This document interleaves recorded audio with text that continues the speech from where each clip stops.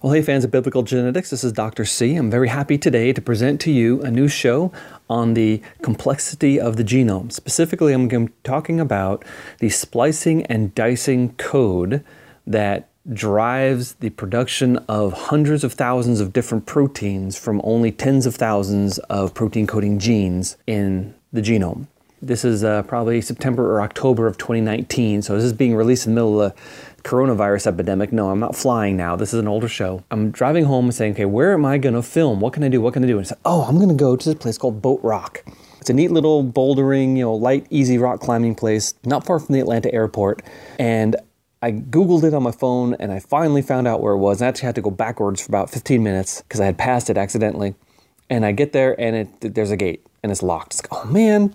And there's a little sign there, and I said, oh, look at that. So I Googled it again, and I noticed that there's a place where you could enter your email, and they'd send you a code to open the gate. I said, okay, because it's a combination lock.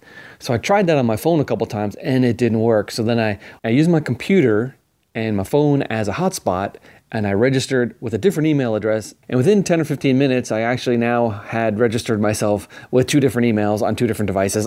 So I got in, and I'm trying not to be real frustrated because, those things tend to spiral out of control. And as a presenter, I've got to make sure that my heart, my head, my mind, they're all in the right place. And so I get set up at this really cool place. I'm walking in the woods. It's a beautiful, beautiful, beautiful day. And my camera keeps on blanking out on me. The connection between the camera and my phone, for some reason, it was wiggling and it kept on blinking and stopping and crashing. I was like, I'm going nuts. So I did about 6 takes. You're going to listen to 2 of those takes. I'm going to actually do my second take first. I'm going to splice it into the first take later on and go back to the second one, but I don't think you're going to be able to tell. You can tell if you watch the video. But either way, this is my best attempt at explaining one of the most amazing and complex features of the human genome, something nobody predicted, and it was an absolute shock and an absolute surprise when it was discovered. It's a little hard to listen to without a visual display, but just imagine, put yourself in my shoes trying to explain this audio-wise to audience without a lot of graphical backup. And if you want more, you can go find my article on creation.com.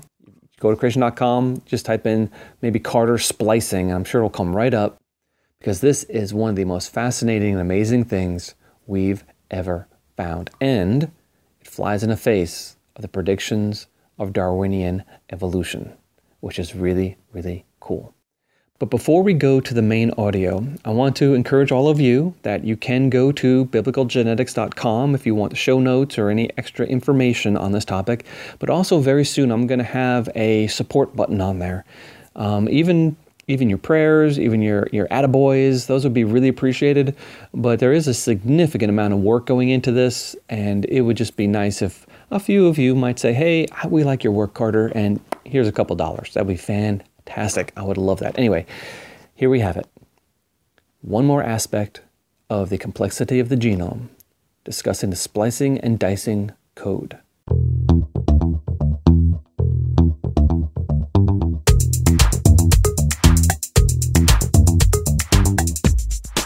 Well, hey fans of Biblical Genetics, this is Dr. C. I'm coming at you today from one of my favorite little bouldering spots in Atlanta. It's called Boat Rock. It's a neat place to come try out your rock climbing skills on some of the beautiful granite boulders we have right here. I'm actually on my way home from the Atlanta airport, so you probably hear some planes flying over as I'm speaking. I just got back from a really neat trip to Indiana, spoke at some really nice churches, met some really good people, had a really good time. I love my job. In fact, I love my job a whole lot. I can't believe I get to do this. And today's subject is another mystery. It's the mystery of how your cells can produce a couple of 100,000 different proteins using only a few tens of thousands of genes. It's actually a giant mystery. It took us a while to figure it out. Back when I was in college, we had this thing called the one gene, one enzyme hypothesis. Bacterial genes are really simple. They have a specific starting point, and then the DNA runs for a while, and then there's an end point. The cell makes a copy of the DNA as RNA, and then translates it from the stop to the end into protein. Very simple. That's not that way in any higher organisms. Anything more complicated than a bacterium, there are things in the middle of the gene. They're called introns. They're part of a gene that doesn't code for protein. And so when the cell has to make a protein, it first makes a copy of all that DNA, and then it cuts out the introns and throws them away. Of course, some of those introns are functional. Some of them contain entire genes, but okay, we're going to skip over that. Basically, the cell gets rid of those introns and it joins those pieces called exons together, and the exons in a line code for a protein. So even though we know that higher organisms have more complicated genetic things than bacteria do, we still had the one gene, one enzyme hypothesis until the human genome was first sequenced. In fact, it was a big mystery. The first papers came out about the human genome. Everyone was expecting this huge number of genes. And they said, maybe 22,000, maybe 23,000. How can we possibly make so many proteins if we only have that many genes? And they looked and looked and looked, and sure enough, they couldn't really find any more. Well, it took a little while of sleuthing, and what we found is that there's a splicing and dicing code in the genome. In fact, in the areas that they would have called junk DNA before, it turns out that at the end of the intron, right where it joins to an exon, the intron part has all these little codes in it, 10 to 14 letters long, that says, hey, cell, use this exon in this gene under these conditions, but under other conditions, don't use this exon. In fact, an exon now can be found in all different genes, in fact, genes that have nothing to do with one another. So we don't even have a definition of the word gene anymore, because the parts of different genes are recycled in this really crazy, complex system called the splicing code. To make it even worse though, the end of the exon that codes for protein, there are codes in there also that say, hey, use this exon here and here and here, and oh, by the way, this is a splice site between an exon and an intron. Oh, and by the way, these letters here code for specific amino acids. So those amino acid coding areas code for 3 things at the same time. So you can't just randomly mutate it. You can't just change it willy-nilly, because you might have some massive problems. You might affect more than one thing. In fact, the overlying interleaved nature of genetic information is a massive puzzle, not for creation, for naturalism, for ideas that it came about all by itself. It's really hard to explain. But looking at the intron side of it, the introns used to be called junk DNA. But we're finding more and more features for the non-junkiness of what we used to think were junk DNA. That doesn't mean that every single letter in the genome does something. It doesn't all have to code for protein. Most of it codes for RNA. In fact, your cells are not protein computers. They're actually RNA computers. Most of the calculations and most of the decision making in your cell is done at the level of the RNA, and it's RNA that doesn't get translated into protein. Oh, that's really cool.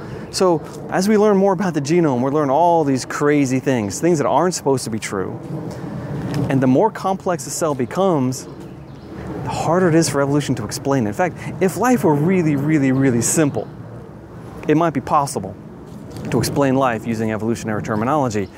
But the more complex it becomes, the harder it is for any evolutionary scenario to handle it. And when we get into the point where we have overlapping languages and overlapping codes in the same set of letters, this is becoming a notoriously difficult nut to crack for those who are trying to explain it naturalistically. Now, I have no problem thinking that God created it this way. I have no problem thinking that an intelligent engineer engineered some really brilliant engineering into this genome. In fact, I kind of like that thought, and it kind of goes right along with the idea of biblical genetics. Well, if you like this sort of stuff, we got a lot more coming. Tons of ideas, tons of things that I'm going to throw at you. I'm going to throw all these curveballs. I'm going to try to keep on challenging you to think. And some of the things I'm going to ask you to think about, I'm going to actually challenge your biblical understanding of things. If you're already a Christian and you think you know your Bible, I'm going to throw some curveballs at you because it's fun. It is fun to wrestle, and it's fun to come up with new ideas. It's fun to think about the implications of some of the things that we're trying to discuss. But as far as the complexity of genome goes, guys, girls, it's massively complex. It's not simple. It's not easy. But you know what? We have so much more to learn. If you want to get into science, today's a great time to get into science, because our understanding of things is exploding and research dollars are just being thrown at this problem. There's tons of money out there in different laboratories for working on these projects. And the more we learn about computers, the more we learn about the DNA. In fact, the more we learn about genomes and DNA, probably the better our computers are going to get, because we're going to understand how to handle information in very complex ways that weren't intuitively obvious until we started looking. So anyway, that's just an introduction to the splicing and dicing code. You can find an article I wrote on this on creation.com. You just go to creation.com, type in maybe Carter splicing. It'll come right up. I'll also put a link in here to that and a few of the references that I used for this in the show notes. So you can go to biblicalgenetics.com. I'd really appreciate your support. Just a like, thumbs up, a share would be awesome. Subscribing to our podcast or to our YouTube channel would be fantastic, because I can't do this without you. I'm having a hard time, again, deciding what's next. I just read a really interesting paper today, or another one yesterday. I'm trying to think of, when am I going to have an episode where I just talk about all these new discoveries from this week. But so far, I'm kind of majoring on things that are 10, 15 years old, because I'm trying to lay down a background for understanding, so that as we progress into this, we can get into some really, really fun and interesting things. That's it for now. Thanks for your support again. Love you all. Bye-bye. Hey, I did it.